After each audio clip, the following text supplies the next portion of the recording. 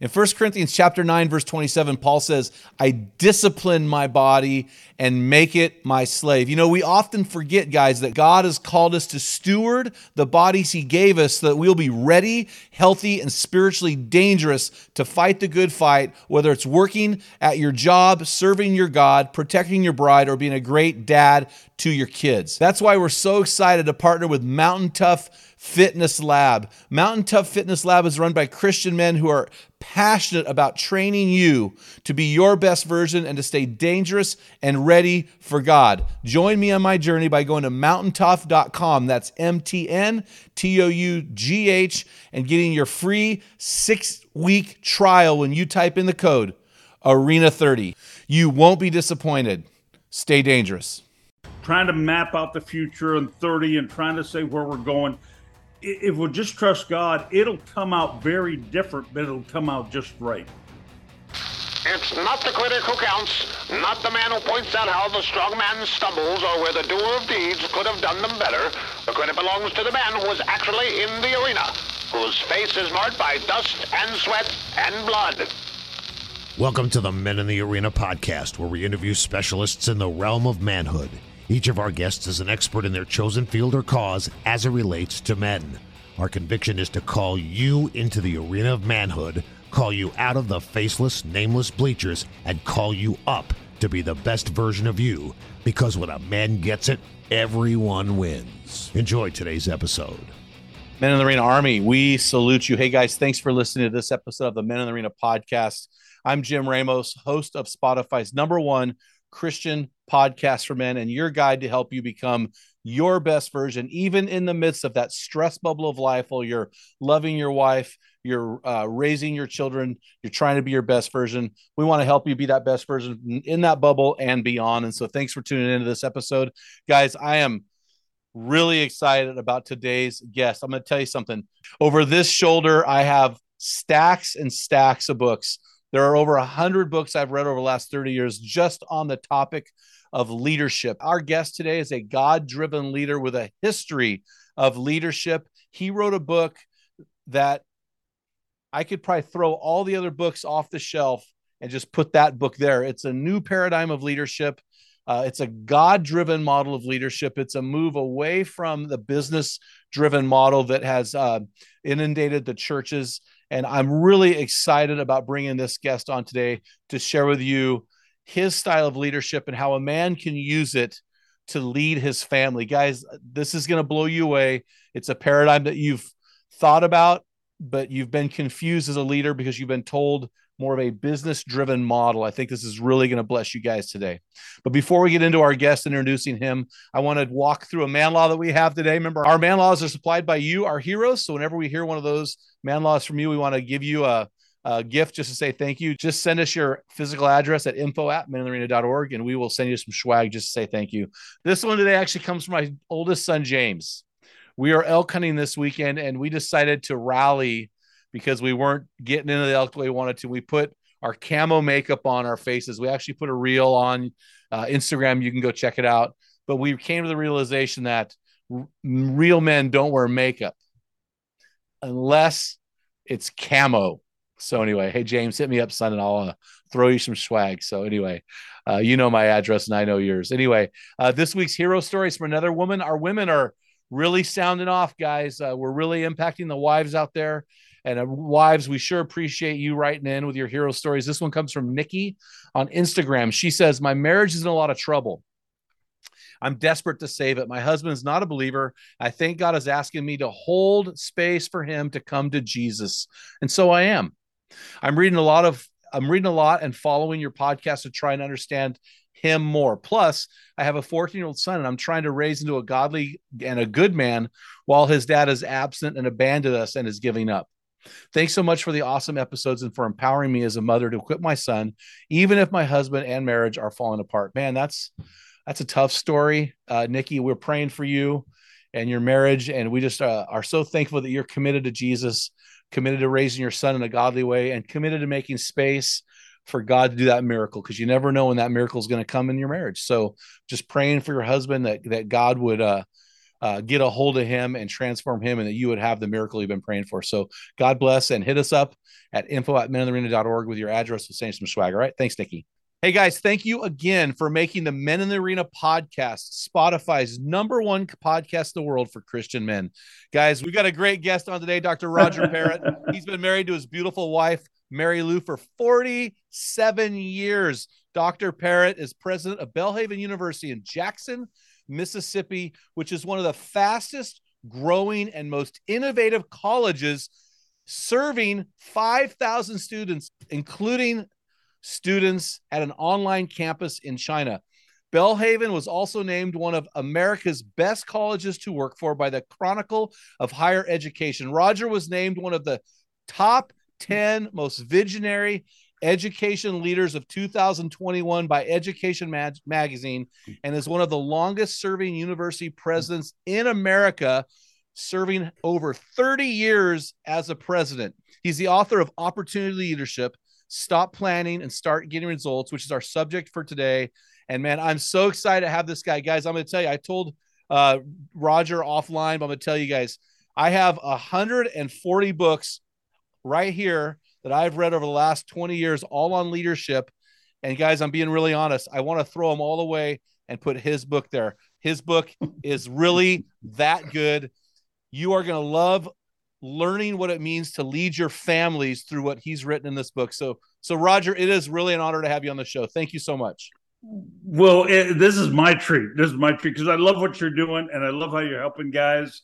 And you know, if we can be of a benefit to people today, I'm thrilled because the book is very different. So we'll talk about some of that. This is very different from most of the other leadership books out there. Well, the funny part is you're named one of the top 10 most visionary leaders in education.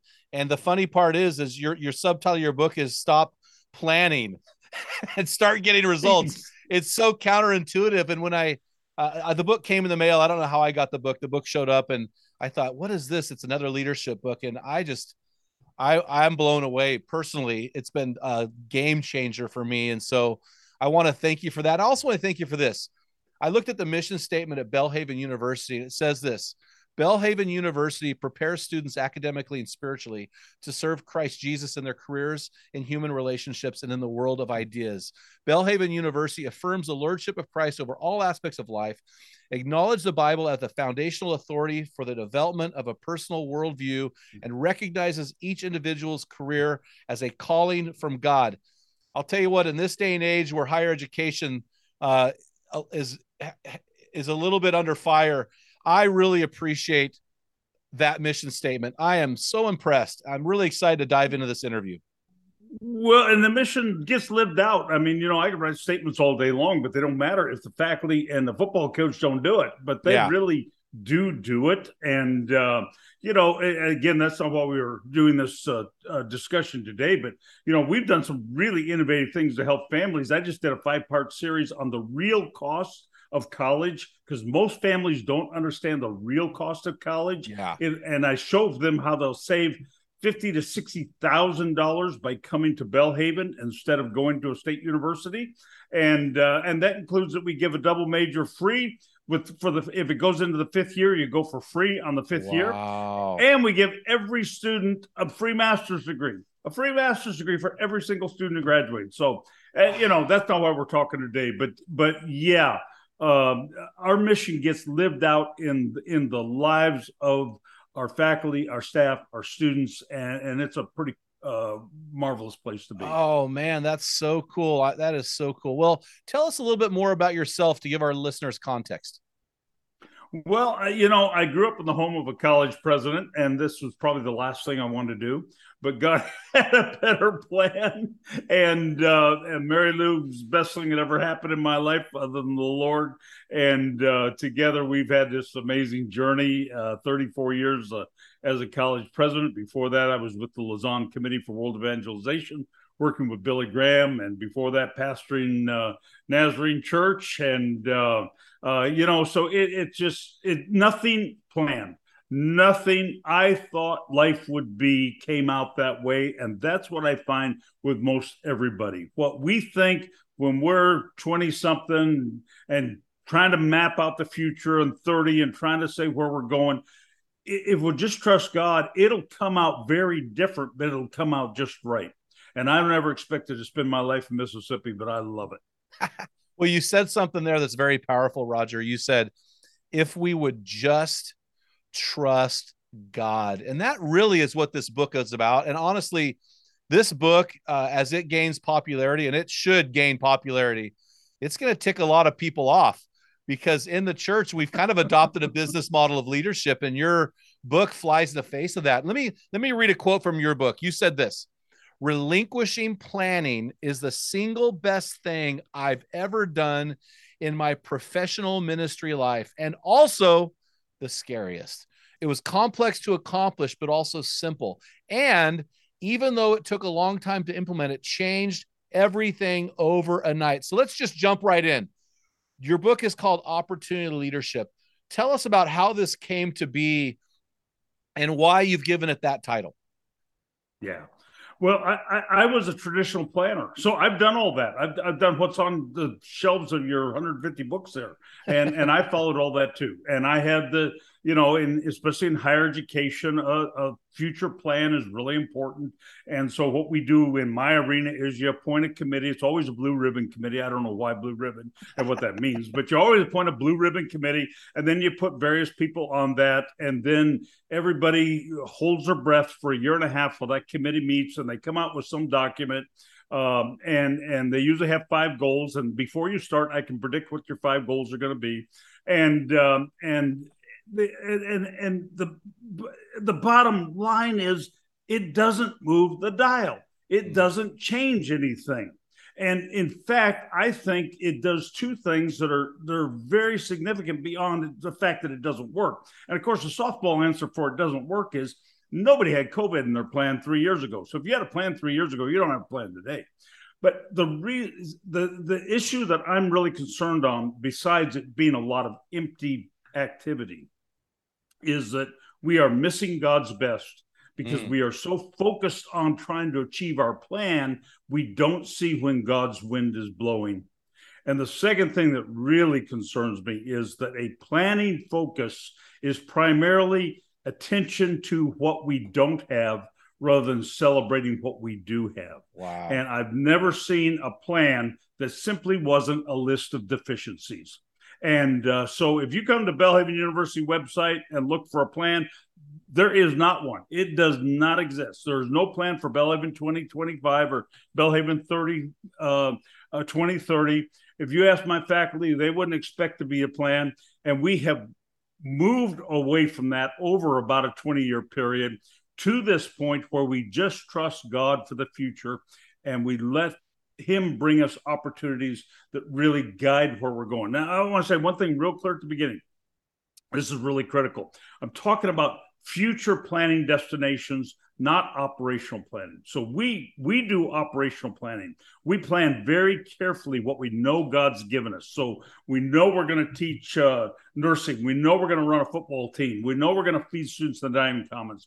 We plan that very carefully. What God's given us, we're going to get the best out of what He's given us. What we don't plan are future destinations where He may take us and what that future is going to look like. So when people ask me, and they often do, either when they're coming in interviewing for a job, or even on the media, I've said this on television, people will say, well, what's the future of Belhaven look like? And my transparent answer is, I don't know. I really don't know. But what I do know is that the plan that God has for us is far better than the plan we could come up with around conference tables writing on whiteboards. And so we just don't plan, but we are incredibly sensitive to opportunities when they come. You know, I wrote in my bio here that this is a new leadership paradigm, but it really isn't. It's actually the oldest one out there. In Genesis 15, God said, go to Abraham, go to the land I will show you. And what you're saying is we're going back to a biblical model, and we're essentially repenting of the business model that we've allowed to sneak into the church. You wrote this in your book. You said it's almost bewildering to those who have never experienced. So can you dive in deeper to this opportunity leadership? You say it's grounded in waiting on the anticipation for God-given opportunities. How do we recognize those? Yeah. First of all, let's get a framework, because I think it's helpful for people to have an image. And the image we use on our campus that I developed when we first rolled this out in 2002 was the image of a powerboat versus a sailboat. And, you know, in the church, we have gotten very good at building powerboats where they go where we think God wants us to go, but they completely ignore the wind. And we're pretty impressed with our powerboats. We really are. And, and we hire consultants to help us build even better or more powerful powerboats to go where we think God wants us to go. And it's understandable, because that's what the world measures as success. That's what board members measure success. A lot of things involved in that. Instead, we want to be a sailboat prepared to catch the wind of God and go only where God's wind takes us. And so we use this image of a sailboat. And in a sailing, you're in the Pacific Northwest where they do some sailing. If you're in a powerboat, there's not much preparation. You jump in, turn on the gas, and you go. If you're in a sailboat, you got to be ready. You got to do a lot of preparation. You got to do a lot of maintenance. You got to have the team ready. You got to be sensitive to the wind. You've got to be sensitive to how the boat interacts with the waves, and how every piece of that boat is working together in order to catch that wind. It's a very different approach to leadership, because it is a sensitivity. And then when that wind does come, to really go with it wherever it takes us. And what I find is that God's wind usually blows very, very gently at the beginning, very gently. And that's part of why we miss it, because we're so focused on our plan to go in our powerboat where we think we ought to go. We don't even sense that God's given opportunities. And so to your question about how do you know which opportunities, comes down to three things: mission, gifting, and capacity. Oh. So what's our mission? We got to know our mission so well. And whether that be a ministry organization or a business, and this stuff does work in business. Jim Morgan, the president of Krispy Kreme, did an endorsement for the book. He said, "This is what we did to turn Krispy Kreme around. This works." And or it's a family. So we got to know our mission. What has God called us to do that's unique and different and so focused that we don't stray from that mission? And so I asked some pretty hard questions in the book about mission. And then gifting. What are we good at? And, you mentioned in the intro that we have a program in China, and we had an opportunity to come. If we have time, I'll tell you the story. But we're good at that. So we know what we're good at. And then capacity. And sometimes you got capacity, and sometimes you don't have capacity. And you got to trust that those moments, because life is not all even. There are times of sprints, and there are times of waiting. And so I look at mission, gifting, and capacity, and this sensitivity to the wind. And then when that happens, probably the kicker on the whole thing is this: that we expect God to bring us opportunities. I think most Christians don't really expect God to bring opportunities. We kind of act like, well, God throws us the keys to the car. It's our job to drive it and run it, and he'll kind of hover over. But we've got to make this happen in order to honor the Lord. No, it's his name on this university. It's not my name on this university. He's going to take it where he wants to take it. And so it does come down to this, what I call a theology of trust. We preach trust pretty well. We preach God's sovereignty, but especially in leadership, we don't act that way. We think it's our responsibility, and we really need to let go with an absolute, complete trust in what God's got in store for us. And when we do, it's amazing what the results can be.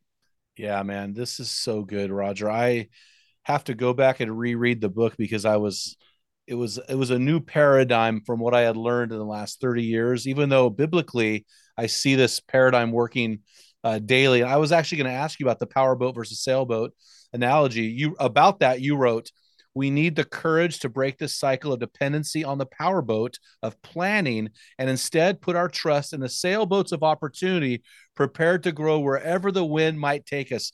Now, that statement puts a lot of pressure on leadership. What is that pressure? It relieves the pressure for me. I understand. I mean, it's wonderful. I don't feel under pressure. This is God's deal. It's not my deal. I just happen to be here. And, so it really does relieve the pressure for me. But here, I think it's important to understand the deficiencies of the traditional planning model, whether that be your business or your family or your ministry or your church. First of all, we aim for targets we know we can hit. And yeah, they stretch a little bit, but we pretty much aim for targets we know we can hit. And I gave an illustration in the book of this. That we were about a dozen years into planning, out of planning, excuse me. We'd given up on planning. I went into my board one day and I put down a piece of paper in front of them and said 5-year plan. And of course, they looked at me funny because they knew we didn't plan. And I started to walk through it. There were 72 points to it. But the major point was 5 points were this. First of all, we're going to increase the enrollment 43%. We're going to raise $21 million. We were going to build $31 million in new buildings. We're going to start 7 undergraduate programs and 8 graduate programs. 5-year plan. The kicker on the whole thing was I said, that is not the plan for the next 5 years. That's what we did the last 5 years. Yeah, I love that. Here's the difference. If I had come 5 years ago and given you this as a plan, we would have cut everything in about half. Yep. And we would have felt pretty good about it. And if we'd hit those targets, we'd all celebrate. But by not having a plan, God will do so much more because we aim for targets we can hit. Secondly, it homogenizes strengths. If you're going to have a plan, you got to include everybody, every single portion of the institution or the church or the business, whatever it is. You got to deal, and somebody gets left out. Now you're going to have World War III. So planning makes you just homogenize everything, and nothing exists. We're the number one Christian school in the arts. We're only 36 schools in the country, nationally accredited in the arts, music, theater, visual art, and dance. We're the only Christian college that is. But that wouldn't have come through a plan.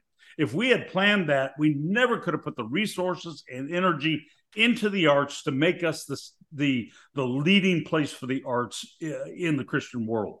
So that the third thing is, again, I mentioned earlier, it focuses on deficiencies, and I can't emphasize that enough. It just really does. When groups are planning, they're all focused on. Maybe it's a sanctified jealousy, but whatever others have that they don't have, what they wish they had, frustrated by what they don't have, that becomes the focus of the planning model because that's what you're trying to fix. In opportunity leadership, we're focused on what we do have. Let's celebrate the blessings God has given us, and how do we build on those blessings instead? And then it's a lot of empty productivity. We're just going through the motions. And this is where leaders have trouble, because leaders, especially in the ministry world, I take that one, but leaders do two things. They give vision and they raise money. And, that's kind of what they're known for. Well, you take the vision thing away, all you're stuck with is raising the money. And that's pretty tough. This is a new model. This isn't saying you're not going to lead in a vision. This is a lot more active, a lot more engaged. This isn't just, going through the motions of leadership. This is really leading. And COVID's the greatest example of that. I mean, COVID, horrible things happened out of COVID, horrible things. And my daughter's the longest suffering COVID long patient in America. So she'd been in bed for 2.5 years. So I understand the tragedy of COVID. But the good things that happened out of COVID were we learned to operate without a plan. And look what that did. It got us incredibly innovative. People could have church without actually being in a church. Restaurants could serve without being open. We could have presidential inaugurations without a crowd. We learned innovative ways. We learned to move quickly. We learned a different level of communication that's much more aggressive and engaging those who need to be engaged instead of formal process. And we saw all these things happen. Now that COVID's kind of lessening up, we're trying to go back into the old model. Don't do it. What we did with the innovation of no plan is a great start for a long-term life of no plan. And so, and then one other limitation of this is planning focuses on contrived numbers. Nobody's got a plan. Everybody's got a plan for 2030. They don't have a plan for 2029 or 2031 unless it's their anniversary year. That's true. Why? Everybody wants to raise $1 million or $100,000 or what? Why these rounded numbers? That's marketing. That's not planning. And there's nothing wrong with it. I'm fine with it. And we do some of that, but that's pure marketing. That is not planning. Planning is when we let go of that planning, there is just a joy and a freedom and a relaxation that comes in leadership that I just know God's got it. And when it comes into our entire culture, which it does for us, took a long time, but when it comes into the entire culture, it frees up everybody in the same way. And that's the real joy of this thing. Yeah, it's just so freeing to hear this. When I was reading the book and I was thinking about the pressure on a leader, because I know throughout the book you said I don't have the pressure. For me, the pressure is to listen to God. We have to seek God. We have to listen to God, which honestly, it's a joy and it's an honor. And I love doing that. And this notepad gets filled every morning with what God is showing me. And it's been really fun. So on one side, I battle with a structured business model. On the other side, I'm like, okay, this is what feels Spirit led to me. And so I really do appreciate that. It does, for a Christian man, it does create a tension that he needs to pursue God. Would you agree with that? Absolutely. If you pursue God and you listen to God and you're sensitive to his directing, it's amazing how then he gives wisdom for solutions that we may not expect. Yeah. And again, whether that's family or whether that's business or whether that's ministry, it all works that way. And so, but it takes some practice. It really does. You can't do this overnight. And I encourage leaders, don't change the opportunity leadership overnight. You're going to get fired if you do. Don't do that. That's trouble. This is a process. This is a culture change in the leader and in those around you, whether that be your family or your ministry or your business. You've got to build a culture of this where people get comfortable with it. They see the results. They get inspired by it, and then they start to see God work. And I had so many things happen that only God could do, and God gets the credit. And it's just so far beyond anything we could orchestrate to happen. And that's the best of the best in ministry leadership, is when God gets the credit and he gets lifted up. Yeah. And I wonder, this isn't a question, but I'm just wondering, we've seen a lot of guys of giant business model mega churches falling morally recently. And I wonder if that's because there's been a turn to business model and they've turned away to us from the spiritual model, and it's kind of led them down a dark path. I just wonder if that's something that happens because, opportunity leadership in your book, you say, demands a complete and unwavering dependency on the sovereignty of God, both professionally and personally. And that's really a huge statement. You continued, you said, God is either sovereign or he isn't. Focus on your ministry's future on opportunities rather than conference table planning begins at the foot of the cross. And Roger, I just think that is so powerful for us as leaders, and our audience is mostly men, and we believe that men are the spiritual leaders in the home, and that men need to get radically dependent upon Jesus Christ. Absolutely. If you think you can fix it, you're not there yet. You got to get to the point you can't fix it. And let's go to the home. That's hard for dads, because what do dads do? Dads fix stuff. Yes. And the hardest thing that I've had to deal with my precious daughter, who's 28 years old, suffering with COVID after 2.5 years in bed, is I can't fix it. I can't fix it. And all I can do is trust God to fix it. And that's hard, because that's what we do. That's why we're dads. We fix stuff. And when you can't fix it and you just are on your face before the Lord, pleading for him to take control, there is a release and a joy and a total trust at a different level that we've ever had before. Yeah, that is so true. And we are Fix-It guys. And this model moves way beyond Fix-It. It gets ahead of the Fix-It mode, because a guy's listening to the wind of the Holy Spirit. And I think, and we share a Nazarene tradition. And I think this call to holiness for a man, like we tell men all the time, our theology is really simple: radically give your life to Jesus so you can understand what your creator has planned for you, and then pursue the God who created that plan. And so it's so important. Well, you said this, and I want to jump into, because the biggest question that we have from men, the biggest thing they can't fix or don't have the answer to, is they have no idea what it means to be a spiritual leader. In fact, many in the church say that the man isn't the spiritual leader, that there is no such thing as a spiritual leader. We disagree with that.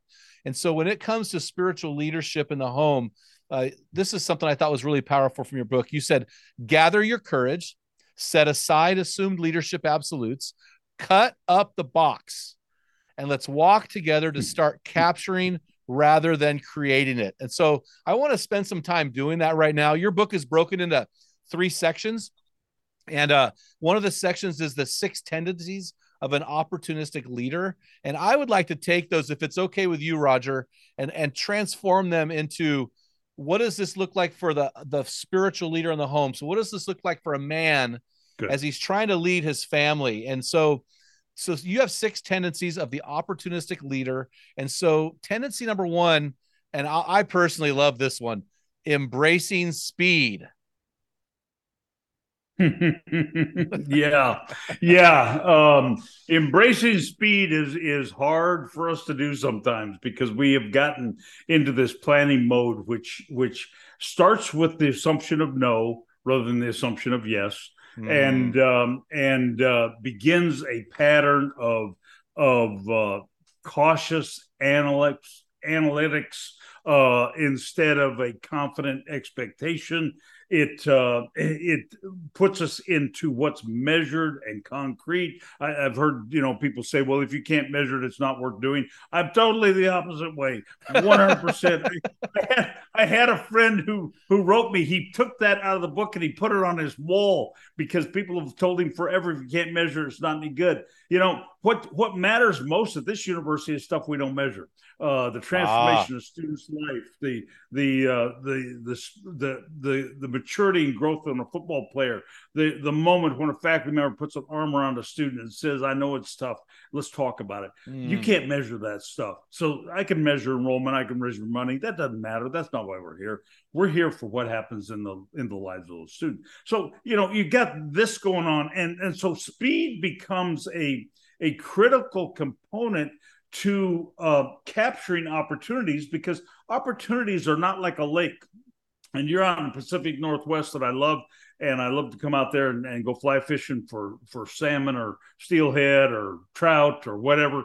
But the water going by, and if you put your bucket in the river, it's different water the next time you put your bucket in the river instead of a lake. We tend to operate it like it's a lake, and it's always going to be there. So let's take our time. Let's be careful. Let's analyze it, and then we'll get into here's the thing is, we miss the moment of opportunity because that's gone. And let's take it to the home. Maybe your kids are at an age they want to begin to learn something or explore something, or and you're so over analyzing it. And part of the reason we overanalyze it is we're scared to death of making a mistake. Yeah. And, sometimes you just got to jump in and you got to go. And God will use mistakes for building us for something else. And I've had so many things through the years that we started and they didn't work, but every single one of them has come back to be something better later on. So speed wins. And we've kind of got, especially the church and I think families as well, kind of have this DNA of a sloth. And, a sloth has a DNA. I mean, if you surprise a sloth, it still couldn't jump. It's impossible because it's got this DNA that won't allow it to move. And in the church and in families and Christian people, we've got a DNA of fear. We've got a DNA of we're pretty comfortable. It's not great, but at least it's okay. So we don't want to change. We got a DNA of intimidation. Well, we can't be like that family, or we can't be like that church, or like that business. And then we got a DNA of all these assumptions. And so sometimes you just got to get moving and capture the moment and then work it out, not try and work it out all ahead of time. Yeah, I love what you wrote about this. You said opportunities are moving targets. You can't freeze everything until you've got all your ducks in a row to make your best decision. So what does this look like for a father when a father's looking at embracing speed as he leads his family? What does that look like? I think it's capturing the moment. Yeah. I think fathers tend to have this plan. I want my kids to do this. I want to have this kind of thing, connection with my wife. And instead we take all the spontaneity out of it. And in that, I think we miss the moments that God's giving us. I think if fathers would just say to the Lord, for the next 7 days, show me opportunities to connect with my kids in ways I haven't before. Just pray that. Ask for that, or with my wife in ways that I haven't before. I think you'd be shocked how many opportunities you get, but you're missing them because you're trying to say, well, I want to have a family Bible study, and then I want us to all go to church together, and then we're going to have a date night, and all those things are fine. There's nothing wrong with any of those things. But I think in the plan, we miss the moment, and the moments come because we're ready with speed. Well, and the problem with moments is they don't come back. You've got a moment, and it's fleeting, and if you don't engage it fast, it's over. And so that's really powerful, man. So tendency number 2 of an opportunistic leader. Again, we're talking here in the context of a leader of the family, and I love this. And this is getting comfortable with risk. Getting comfortable with risk. Yeah. Boy, I see that a lot in parents, and I deal with a lot of parents who bring their kids to college, and they're always interesting and fun. I had one mother one year, she dropped off her son, and I saw her on the sidewalk, and she said, "Well, I couldn't do much with him. You give it a try." Oh, man. And he came out okay. I tracked him, and he came out okay. But I see this. Let me give an example of again, as I said, we're big in the arts. So I get a lot of families whose kids are interested in the arts: music, theater, visual art, dance, creative writing, film, graphic design, any of those arts. And the parents go, "Man, I've paid for music lessons my whole life. I've taken you to ballet classes. I've done all this stuff. And now we get ready for college and go, well, what are you really going to do? Because you're not going to make a living at that." So they're afraid to take a risk on that child's passion. And my advice is follow your kid's passion, not your plan for them. Don't take your frustrations about what life didn't work out for you and try to project that into your kids and get them to be what you weren't. Let them follow their path. And when you let kids open up and follow their path and get comfortable with the risk of that, whatever that is, it may be in a profession that you're not sold on or whatever it might be. When we do that, it's amazing how God will work it out. I mean, God put the passion in their heart. You didn't do it. God put the passion in their heart if they want to dance. Well, if that's what they want to do more than anything in the world, and that's where they get fulfillment, God's going to use that. And so I think in the parenting family arena, that's probably the risk we're talking about, is how to just not try to implement the plan, but stand back and let them go with their passion. Yeah, as you were talking, I was reminded of this phrase, the bulldozer dad or the helicopter mom, unwilling to let their kids step out and fail, even, right? Just that they try to control the world of that child. And I'm not so sure that's the best thing. You wrote this. I thought this was really powerful. You said, becoming comfortable with risk is not merely an organizational management principle grounded in risk-reward ratio analysis. It is a biblical mandate. So we, as followers of Jesus, according to what you're saying here, and I agree with wholeheartedly, is we need to be able to step out in faith and take the chance, take the risk. We do. And that includes us as well, not just what we think is best for our family, but Yes. We've got to be able to take the risk. And sometimes there's a vulnerability to that we're fearful of, or other kinds of things. But yeah, I mean, when you start to think about it in terms of this is a trust in God. And if God wants the best for you and loves you more than anything in the world and died for you, I mean, isn't he going to lead you into what's best? Not always what's most comfortable, but what's best. And so we got to trust that and move with it. And we're so stuck. We just don't want to budge. Yeah. Matthew 6:33 says, seek first his kingdom and his righteousness, and all these things will be given to you as well. So no, I really appreciate that. So your third tendency I thought was really interesting. And I can't wait for you to unpack it. You said flexing for implementation.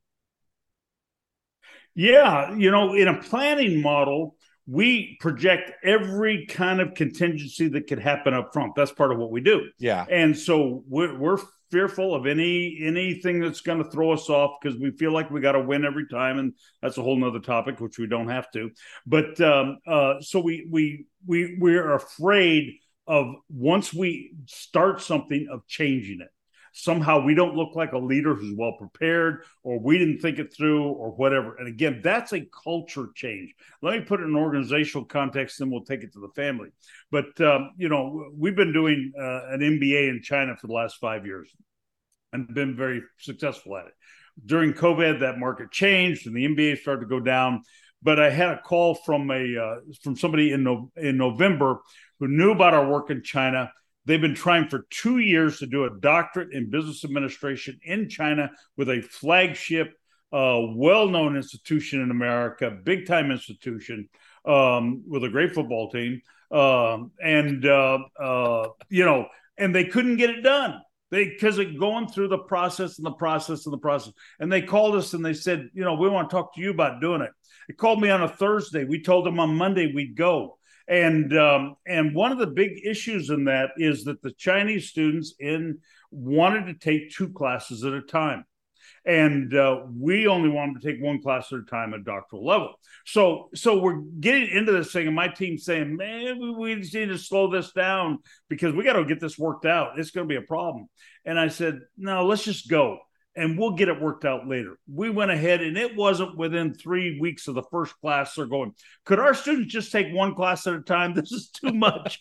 So you change as you go. And I think that's where in the family we have trouble as dads, because we kind of say to the family, okay, we're going to do this, we're going to do this, we're going to do this in order to build together the family. But it changes and it adjusts. And we got to adjust with that.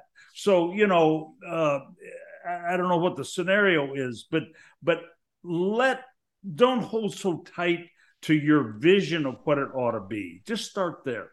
Just loosen it up a little bit and be willing to change. It doesn't make you look bad as a dad. It doesn't make you look bad as a leader when you create a culture to say, this is what we're going to try to do. And let's see if that'll work. And if it doesn't, we'll figure out something else. But we don't have to be so rigid about what we think is the only solution.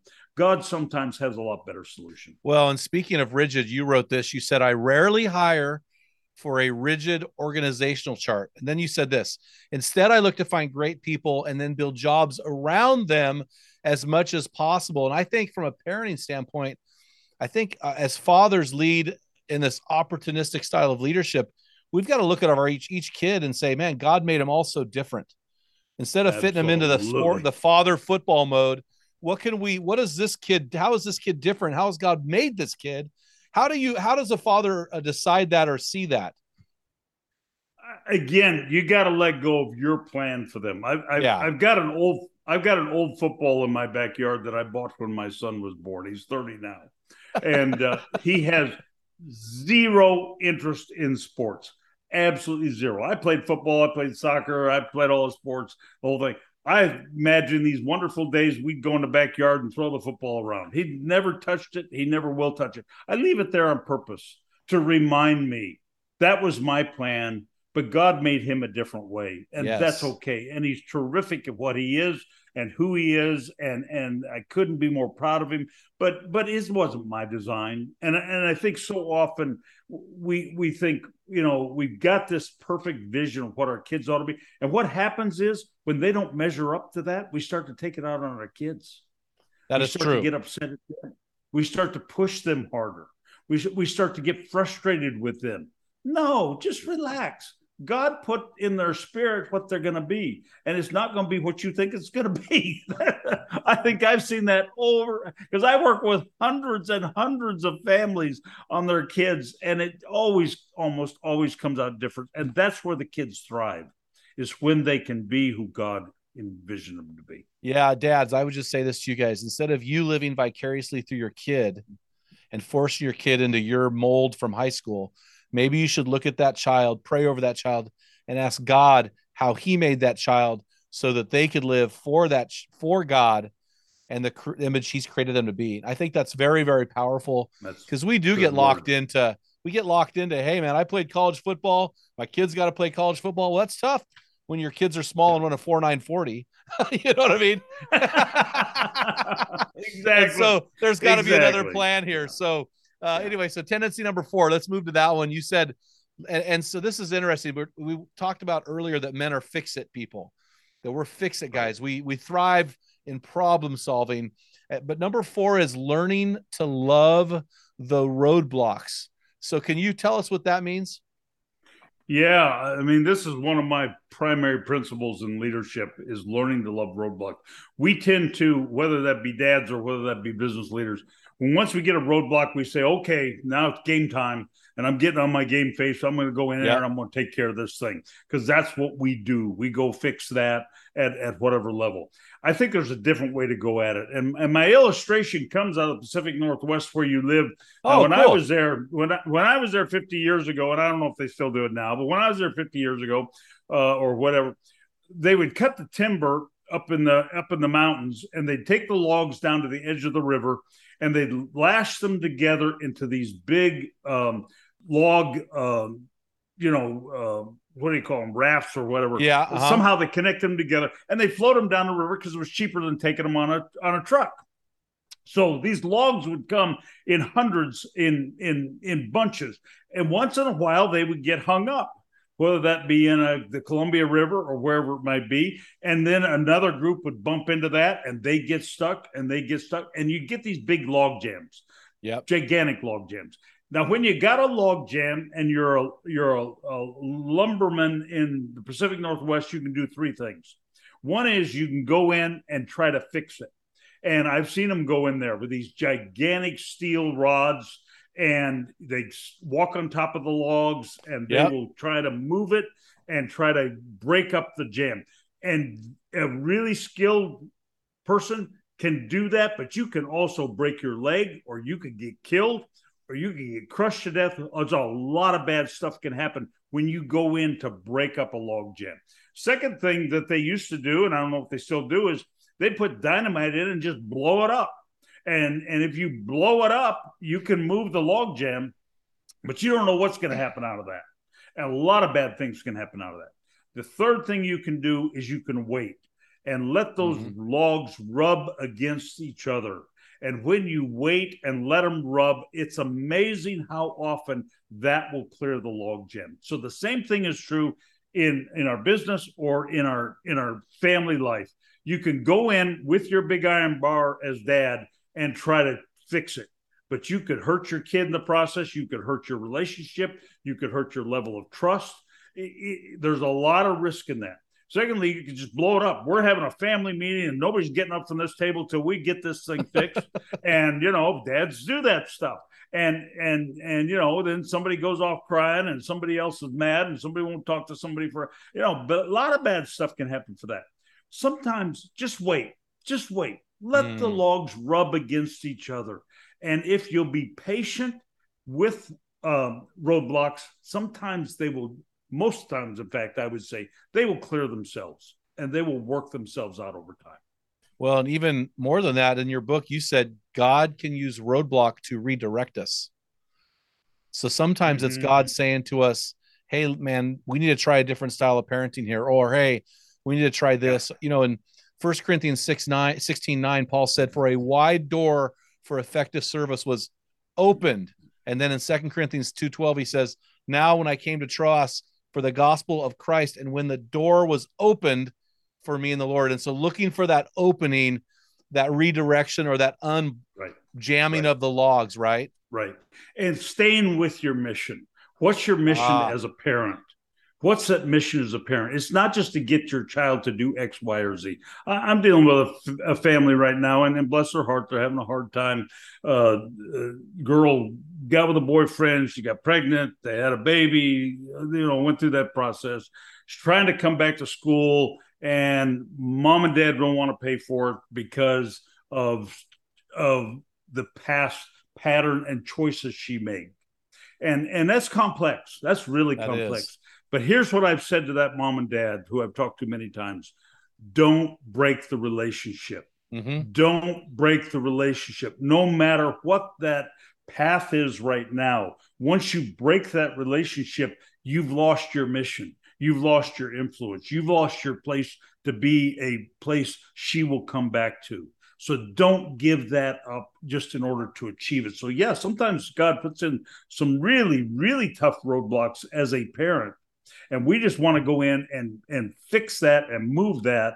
And sometimes it's better just see what God's saying it. The question always is, God, what are you saying through this? What are you saying through this? My kid got all messed up. What are you saying through this? And how can I help them? And what's my mission? And mission comes down to what's the one thing I can do that nobody else can do? What's that one thing? And that one thing usually is relationship. And how do you keep that connection? Well, that's what was so impressive in your book. Your book relies a lot on the power of relationships. And even in our conversation right now, I can tell that you're oozing relationship. Oh, and I need to tell you, you should come out to Oregon and stay at my place out there in Eastern Oregon and fish the world famous red side rainbow trout in the lower Deschutes River. That will be fun. Oh man! I started doing that this summer. They're one of the few warm water trout, and they're super aggressive fighters. Anyway, really? I'll just tell you, if you ever want to come out, you just give me a call, and I've got a place out there for you. But we're talking about relationships. That might be an opportunity for you as a leader, Roger. I'm just kidding. Hey, but you're talking about this. You're talking about opportunity leadership. You're talking about relationships, and really, tendency number 5 has a lot to do with relationships. You call this realigning focus. And you said, a quote, paradoxically, it is in managing problems where a leader's value is most immediately judged, but it is in the relationships where lasting leadership flourishes. Can you unpack that? Yeah. Again, the relationship is everything. And the realigning focus is my job as a leader is to serve my people and to equip them. This university is pretty easy to run if I hire really good people who have a passion for what they're experts at doing. Mm-hmm. And I just facilitate and make that happen. Same thing happens at home as a leader. If I can let my kids flourish, if I can realign the focus so the focus is on helping them become who they want to be rather than, as you said more eloquently than I have, who I want them to be out of reliving my past, that's when great things happen. And, I give the illustration in a book, and it may be a helpful illustration. You got a lot of football background, so you'll get this one. But the difference between a baseball manager and a football coach.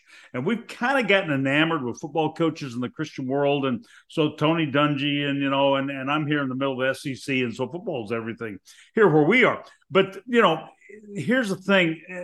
There's a big contrast difference between how you run a baseball team and how you run a football team.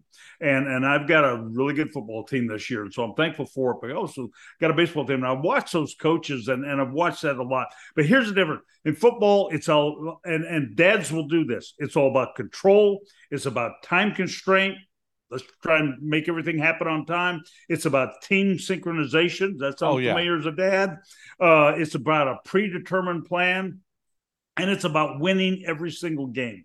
You work with Linfield there, which is a tremendous D3 program. But if they're going to lose more than 2 games, they're out of the playoffs. It's not going to happen. Absolutely right. And if Alabama loses once, the South will probably fall off the face of the earth. So, that's what we have in football. And we've emulated those coaches as the way to lead. I'm suggesting let's be more like baseball manager. Baseball rewards anticipation. It is reactionary. Mm-hmm. It's about personal ingenuity of each of those players using their best common sense and their experience in that moment. It's about a lot of flexibility. It's about interwoven purposes. And in baseball, you can lose 30% of your games and still go to the World Series and win it all. And so it's such a big contrast. But here's the main point of all that. In football, when you watch a football game on TV and the pressure's on, the moment's coming, the camera always goes to the coach. When you're watching a baseball game and the pressure's on, the camera always goes to the player. That is so true. And we as dads, we as leaders need to turn the camera around. It's not about us. It's about us serving our family, us serving the people we work with, facilitating the joy in their life and who they are. And that's when the really good things happen. That is so powerful. Yeah, you had a whole chapter dedicated to baseball versus football. And it's funny, I was speaking to the Linfield football team yesterday, and I quoted you that 29 states, the highest paid government official is the university football coach. That is unbelievable. Mm-hmm. So you did amazing? Get quoted. Isn't that amazing? So Linfield guys heard of Belhaven yesterday. So I just thought I'd let you know. Good. So, yeah, that's really powerful, man. So, hey, the last trait, and I think it all comes back to this, right? We started here. We're going to end here. The last tendency, number 6, is being like Jesus, you said. Really? Yeah. Yeah, really like Jesus. Yeah, not sort of like Jesus, really like Jesus. and here's my and I talk about this all the time on my campus. When we think about Jesus, and especially in this culture right now, when there's so much tension, there's so much kind of aggressiveness that we probably haven't seen for an awful long time. Yeah. And it's so easy to kind of lash out this stuff. There's a tendency for us to focus on our truth. If people would just understand our truth, then they would think right and the world would be right. And so we beat on them and beat on them and beat on them in our truth. And what's happening in the Christian world is they're turning us off completely. Yeah. Because all we're doing is coming at them with truth, trying to say we're right, you're wrong, and that's how it is. When Jesus was described by John, who knew him best, John was the closest to him, and John knew him best, and they said, "Who is Jesus?" He said he came full of grace and truth. Not truth and grace, grace and truth. He expected them to say truth because, they heard him teach, so they knew the truth. Yeah. But it's the grace. And if we would be as serious about grace as we are about truth, it's amazing what we could do in this culture. If dads would be as serious about grace with their kids as they are about trying to teach them truth, it's amazing how those kids would respond. Or in your relationship with your wife, if you'd be as serious about grace as you are about truth. When we make, and it's not 50-50, it's 100-100. It's 100% grace and it's 100% truth.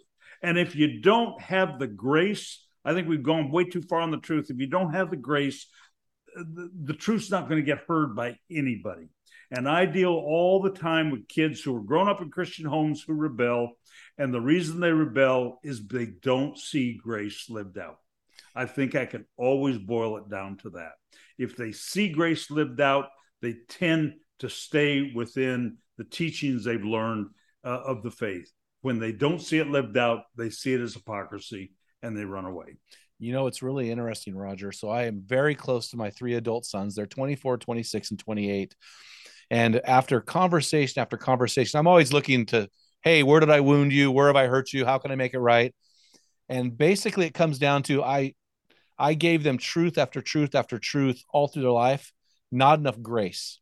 So now as adults, and now they're in a more of a friend role where they get to select and determine the relationship. I've been compelled to give them grace after grace after grace, and it's brought the relationship into a healing, balanced state. And so I would just say that to our dads, man, we got to balance grace and truth. We've got to balance it, guys. So that's really powerful, Roger. And that's really what Jesus did, right? Full of grace and truth. Absolutely. That's really good. Man. And the grace was always surprising. And so if you're going to err on the side of grace, you're probably not going to miss it if you err on the side of grace. That is a powerful statement. I'm going to quote you one last time and let you talk about it. And unfortunately, we've run out of time. So I'd love to get you on after your next book or dive into this book a little deeper next time. So had a great time. So here's your quote. Quote, with opportunity leadership, we know exactly where we are going. We are going where God guides us, and we trust him for that direction rather than praying the map we created is accurate. Yep, absolutely. And it is fun. It is so fun to see what God's got next. And I get surprised all the time. I mean, I'm not talking once every 2 years. I'm talking about almost monthly. I get some big surprise where God has done something I never expected to happen. Let go of the plan. When you do, the Lord frees it up, and you really learn the sovereignty of God and the trust that is terrific. Well, Roger, I'm going to make one guarantee to you. There will be 7 copies of your book purchased, and my board members are going to read it because we're going to have a conversation about this book. This has been just an outstanding book. It's so well written. Man, how can our guys get a hold of that book, or how can they reach out to you or find more out about Belhaven? Yeah, they get Belhaven with 1 L, BELHAVEN.edu, and they can look there. And then there is a website for the book, and I think there's a free chapter on there. It's just opportunityleadership.com, and they can find it there and some other stuff that might be helpful. Well, I sure have appreciated you coming on the show today, sharing your wisdom and experience. Just been truly an honor. It's a treat for me. And thanks for all you're doing to help guys. Thank you. We need what you do, and you're doing it awfully well. Well, thank you so much. So guys, listen, guys, let's get our boots on the ground. What are we going to do next because of what you heard today? And something Roger said really stood out to me. So here is your action item for this week. For the next 7 days, I want you to ask God to show you opportunities to connect with your wife and kids. So for the next 7 days, pray this prayer. God, show me opportunities to connect with those I love. And man, I look forward to hearing the hero stories pouring in from all over the world. Guys, make sure you head on over to meninthearena.org, grab your free copy of my book, Tell Them What Great Fathers Tell Their Sons and Daughters. While you're there, sign up for the launch of our fall program by clicking the Join Our Program button. Until next time, feel the wet sand on the arena floor. Hear the deafening roar of the crowd. Taste the sweetness of victory. Smell the stench of battle. Get in the game. Get dirty. Grind it out. Look for the opportunity and be a man.